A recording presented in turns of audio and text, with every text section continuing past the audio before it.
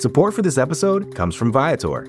Experiences are what people love the most about travel. That's why Viator has over 300,000 bookable experiences, so there's always something for everyone. They offer everything from simple tours to extreme adventures. Plus, Viator's travel experiences have millions of real traveler reviews, so you have the information you need to book the best activities for your trip. Download the Viator app now and use code Viator10 for 10% off your first booking in the app.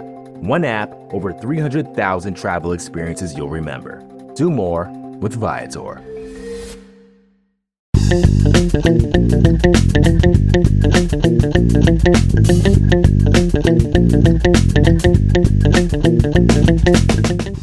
Welcome back, Buffalo Bills fans. It's Matt Warren, editor-in-chief at BuffaloRumblings.com. Just wanted to remind you, you can always leave us your questions here at Buffalo Rumblings Q&A at 716-508-0405. Tweet us at RumblingsQ&A with the word "and" spelled out in the middle. Leave us questions in the show notes at BuffaloRumblings.com. Email us at BuffaloRumblings@SBNation.com. You can even send us messages on Facebook or Instagram using Buffalo Rumblings over on those social media platforms. This week we're taking all of your questions from Reddit. I did an AMA over on Reddit before Bill's training camp, so we're going to take our questions from there. Make sure you send yours in as training camp picks up. Training camp kicks off this week on Thursday, and so we've got a lot to get to about position battles, how we think stuff is going to shake out, where the uncertainty lies as the Bills enter training camp, and a whole bunch of other stuff. So stay tuned, listen to the whole episode, and go Bills.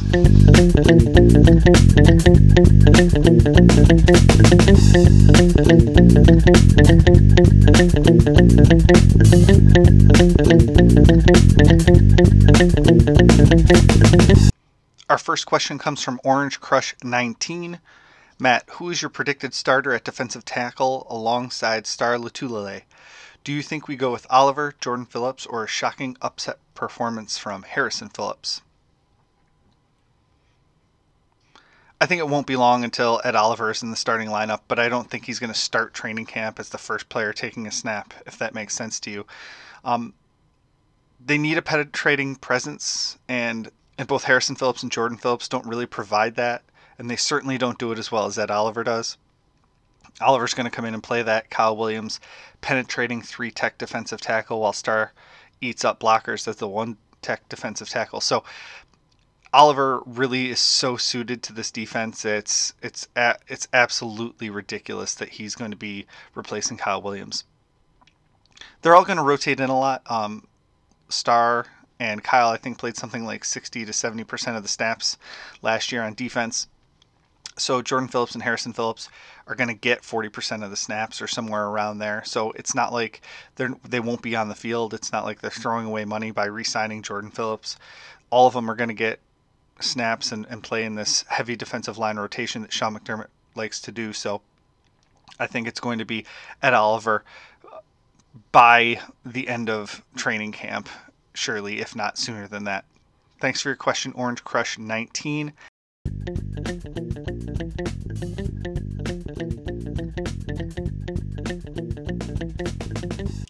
Flintstone03 asks, who do you think wins out the cornerback 2 and slot cornerback jobs? Trey White has CB1 locked up, but EJ Gaines, Levi Wallace, and Kevin Johnson are all going to compete for the CB2 spot. And if Wallace doesn't win that job, he might compete for the slot cornerback with Taron Johnson. Well, I think that Kevin Johnson has been really, really good so far this spring, but we really can't know anything until the pads come on and they can start doing contact and jamming at the line of scrimmage and all of the things that go into being an NFL cornerback. When it's just the passing shell, when it's just helmets and guys running around the field, Kevin Johnson can use his athleticism to disrupt the passing lanes. But when it's, trying to jam guys at the line so they can't get off into their routes and being physical in the field, you can't really do that during those spring practices. Levi Wallace was the guy that was first up in the rotation in the spring, and Kevin Johnson was playing against the second teamers. So we'll see how that rotation plays out once training camp starts. But having three guys that can play that outside cornerback role is a great problem to have, especially if they're going to be cross-training guys into the slot where Taron Johnson has been injured frequently. Buffalo seems to be going more toward that big nickel safety than they were with a backup, say, slot cornerback. So big nickel versus the nickel corner kind of a thing, which is a Sean McDermott staple from his days back in Carolina, and he's tried to bring to Buffalo but hasn't really had the personnel to do it. So we'll see a couple different guys as that nickel defensive back at some point. We'll see safeties there. We'll see other cornerbacks there, but Taron Johnson will get the first crack at that nickel cornerback job, and then Levi Wallace will probably get a chance to hold on to his job if he can be physical enough, if he can make the right decisions going into year two. He could definitely keep that role, but Kevin Johnson's a former first-round pick. EJ Gaines has been a starter for the Buffalo Bills and Sean McDermott before, so there's a lot of great competition. If the offensive line wasn't such a huge turnover, that cornerback job might be the top position battle we'd be watching going into training camp. But with all of the questions on the offensive line, and even at wide receiver, it's kind of being pushed down the list. It's absolutely wide open, and if you think Wallace or Johnson or Gaines has the inside track, well, somebody else might have a very different opinion. Thanks for the question on Reddit.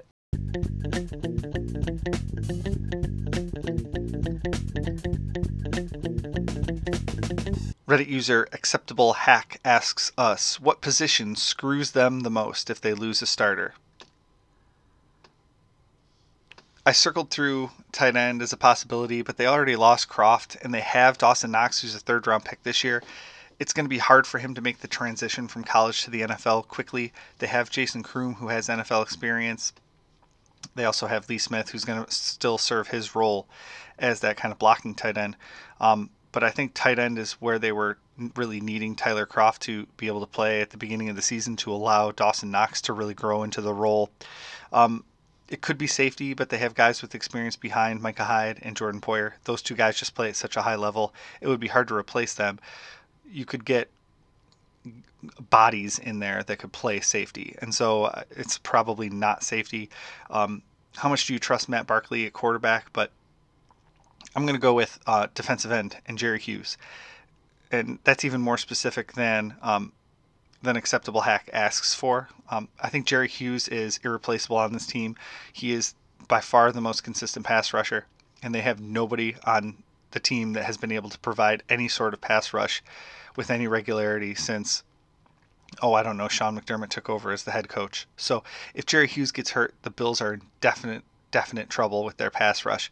So I'm going to say Jerry Hughes is it would be the position that screws them the most if they lose a starter, would be that defensive end pass rusher where Jerry Hughes is. Thanks for your question. Acceptable Hack on Reddit.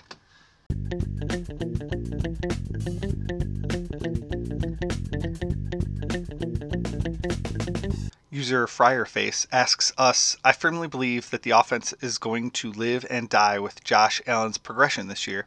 That being said, what do we do if he fails to develop further? What would be the timetable for moving on? I don't want this to happen, and I hope Allen's the truth, but once bitten, twice shy, and I've been a lifelong 30-plus years Bills fan. Josh Allen is going to get the 2019 season to prove he's the guy at quarterback for the Buffalo Bills. If he plays the same level as he did in 2018, they'll probably look to bring in another viable quarterback in 2020. Now that can mean a lot of different things, but it's probably a veteran who's been released somewhere else or a guy with some starting experience somewhere else. And it wouldn't necessarily be a competition in 2020, but it would be kind of a safety blanket in 2020. I'm thinking more along the lines of Kyle Orton with EJ Manuel, somebody that could come in, and if Allen falls on his face in 2020 offseason and doesn't show any improvement, that maybe that veteran could come in, because at that point Sean McDermott and Brandon Beane will be playing for their jobs if Allen doesn't develop. if he regresses from where he was in 2018, I could see the Bills making an actual investment in an actual quarterback and just doing a straight up competition in 2020. Again, for the same reasons.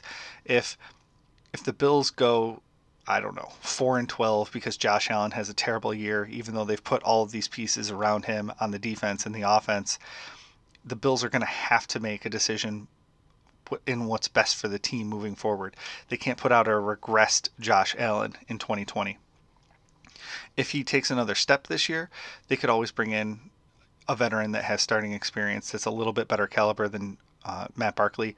But the dude proved he could win games last year at that level. So if he stays at that level or gets better in 2019, then 2020 is going to be kind of that, okay, we're going to give him another year, kind of turn into the Blake Bortles or Andy Dalton kind of thing. We need him to keep getting better and keep getting better and keep getting better. If he starts to stagnate, that's when I think the Bills are going to add some competition to try to drive him, but also to hedge their bets, because at some point, even with all the goodwill that Brandon Beane and Sean McDermott have built up in this town, they're going to be playing for their jobs if Josh Allen doesn't develop further and play better than he did in 2018. Thanks for your question on Reddit.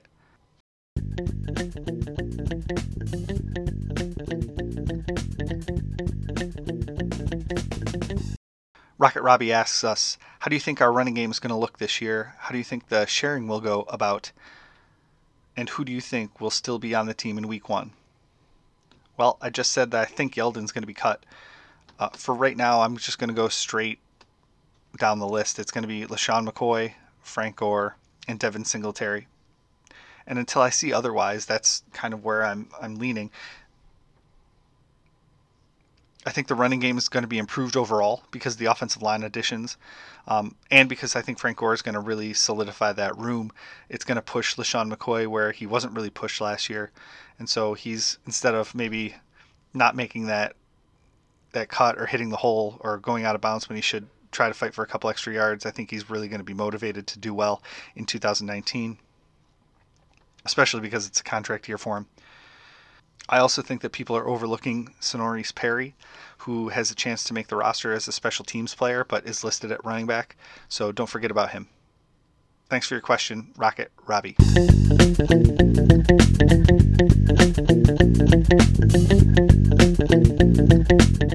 We'll be right back after this quick break.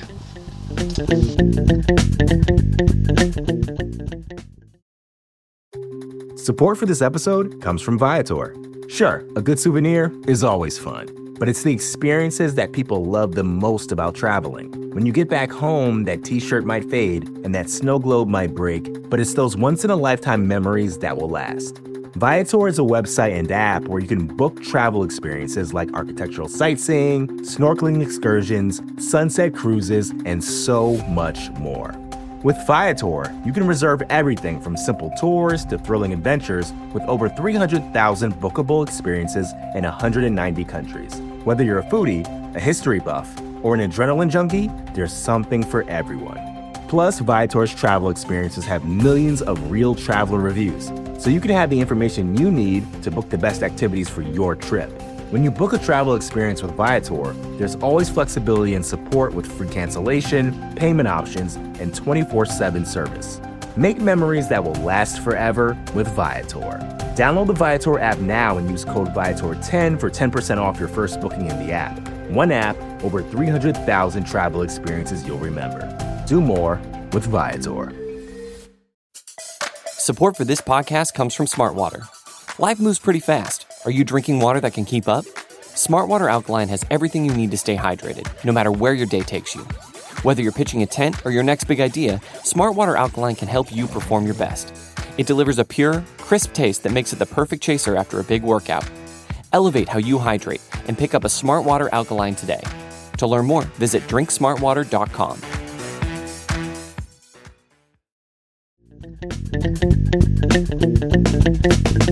BSA554 has a piggyback question to the previous question. He says, "Hi Matt, I'm super optimistic about the upcoming season.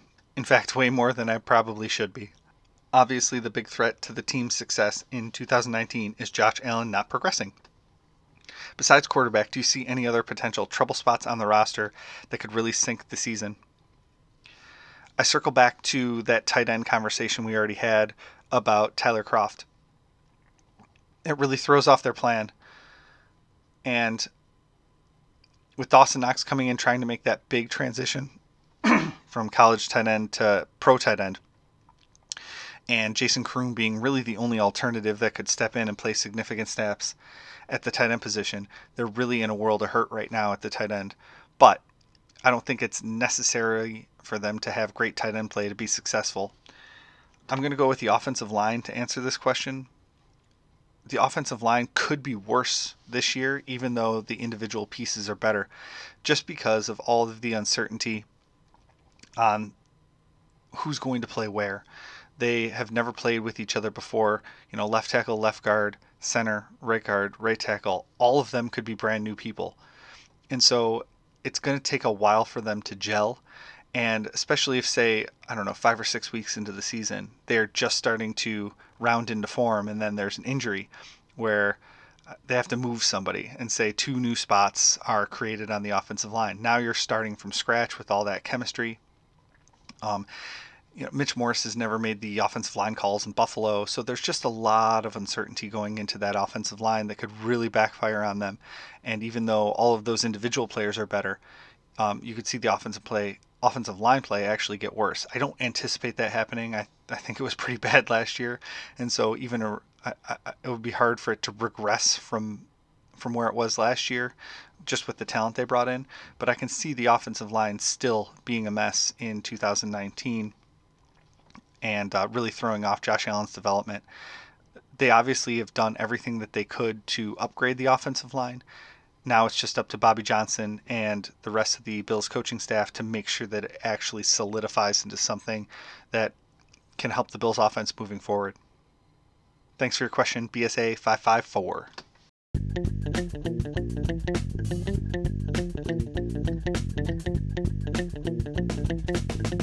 Good Fundies 31 asks, if you had to choose 2 surprise cuts, one from each side of the ball, who would they be?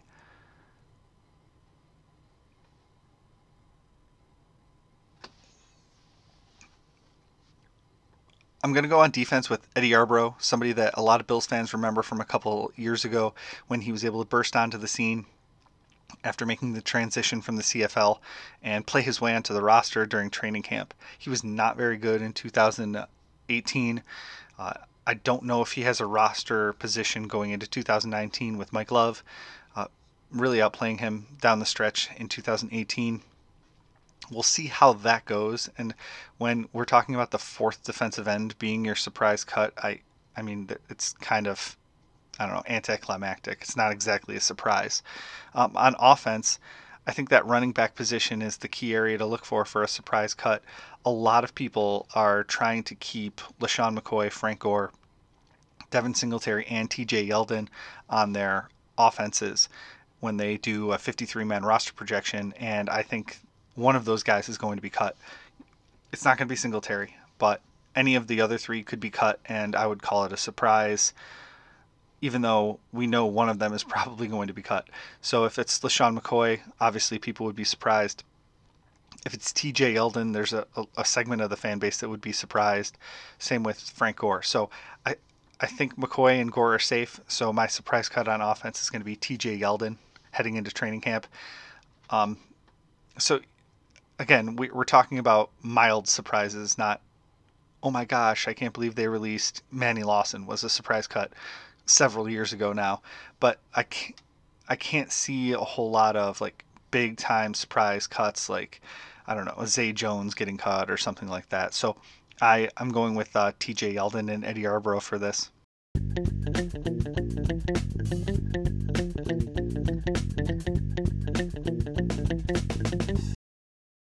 Dirty Deeds Inc. asks, they addressed a lot of issues this offseason, but what do you think is our biggest unresolved question for this year? To me, the biggest unresolved question is on the offensive line and who is going to play where. Is Deion Dawkins going to return to his rookie season form at left tackle, or is he going to slide to guard, or is he going to stay the same as he was in 2018? Is Ty Nsekhe going to play right tackle, left tackle? Is he going to be the backup swing tackle like he was in Washington? What's going to happen with him? Can Cody Ford come in and earn that right tackle job and push Ty Nsekhe back to that swing tackle role? The only really legitimate thing we have and understand and know on the offensive line is Mitch Morse, who's penned in at center. But the rest of it's kind of up in the air. It seems like Spencer Long has entrenched at that left guard spot.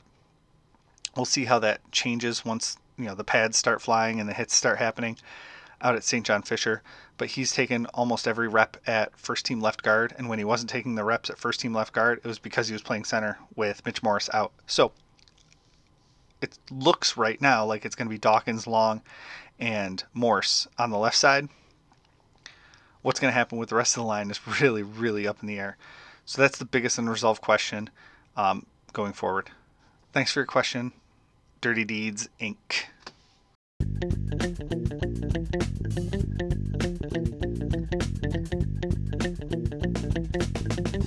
Bitter IPA asks us, how do you see John Brown fitting into the Bills' offense this year? It seems like a good fit for Josh Allen's style of play, but I also get the feeling he's got a similar skill set to Robert Foster.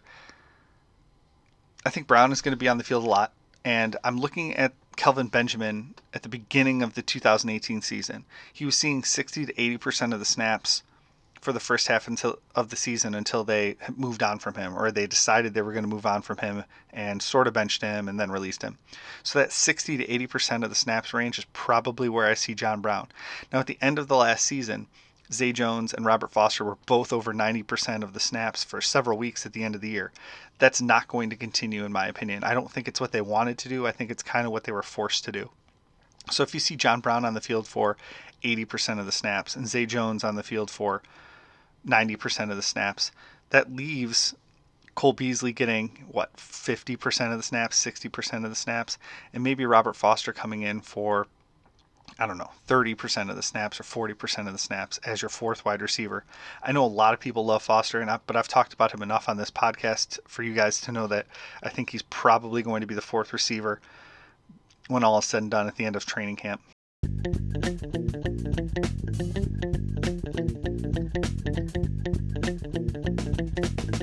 Pixel Pete goes a little bit behind the curtain and asks, from a writer's perspective, what do you think is the most difficult thing about pro football to write about? Are there any dangerous subjects that you find catch a lot of flack from fans? Absolutely, I do. Trying to be critical of a fan favorite is a very difficult proposition. It's you have to go back and reread it 2 or 3 times before you actually click publish, even though you might not do it as much of a close read as you would on some other articles. If you're being critical of somebody everybody hates, I can write that article, read it once for copy mistakes like a typo or commas, things like that, and then just click publish. But if it's a fan favorite that I am going after with an opinion, I'll have somebody else read it to make sure that it's going to come across the right way. And you have to worry about how it's going to come across more than the content of it.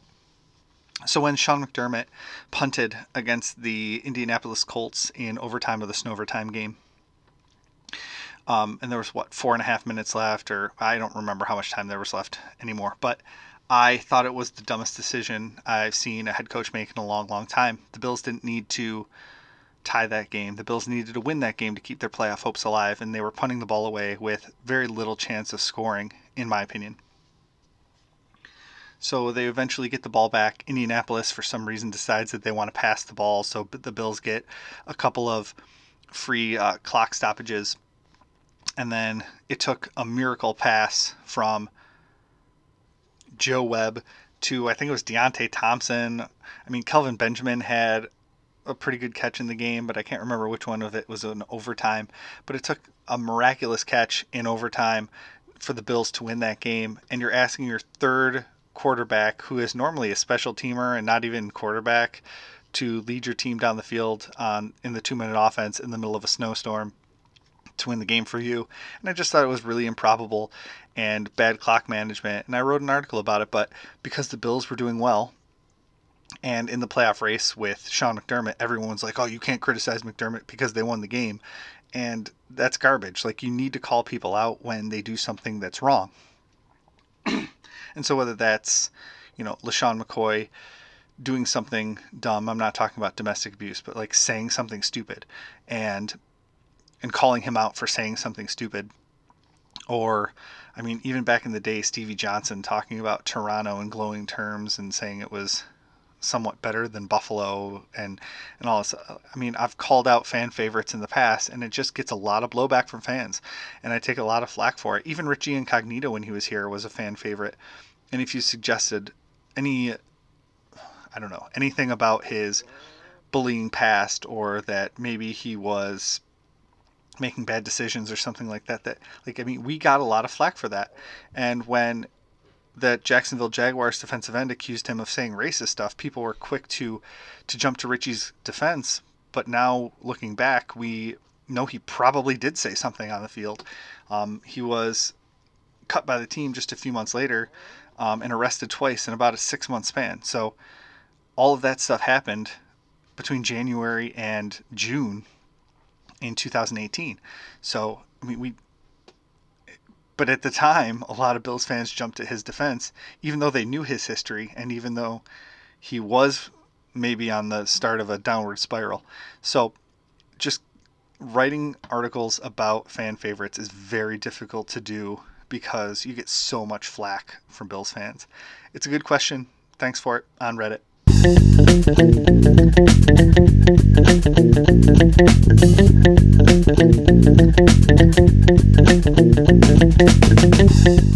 That's going to do it for this episode of Buffalo Rumblings Q&A. I want to thank the folks over at Reddit for hosting my Ask Me Anything over the weekend. You can send in your questions for next week's episode now that training camp is kicking off at 716-508-0405. Voicemail or text messages there. You can send your questions to buffalorumblings@sbnation.com. Comment in our show notes. Send us messages on Facebook, Instagram. Lots of ways to get in touch with the show. We've got a lot of big questions that need to be answered over the course of the next few weeks at Bills training camp, and I look forward to finding out what's going to happen just alongside you. Go Bills.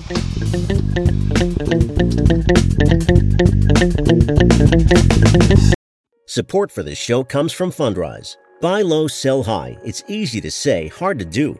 For example, high interest rates are crushing the real estate market right now. Demand is dropping and prices are falling, even for many of the best assets. It's no wonder the Fundrise Flagship Fund plans to go on a buying spree, expanding its billion-dollar real estate portfolio over the next few months. You can add the Fundrise Flagship Fund to your portfolio in just minutes, and with as little as $10 by visiting fundrise.com/Fox. Carefully consider the investment objectives, risks, charges, and expenses of the Fundrise Flagship Fund before investing. This and other information can be found in the fund's prospectus at fundrise.com/flagship. This is a paid advertisement. Support for this podcast comes from Smartwater. Want to get a little more from every sip? Smartwater Alkaline doesn't just taste crisp and pure, it's loaded with everything you need to perform at your best, whether you're running marathons or boardroom meetings. Elevate how you hydrate and pick up a Smartwater Alkaline today. To learn more, visit drinksmartwater.com.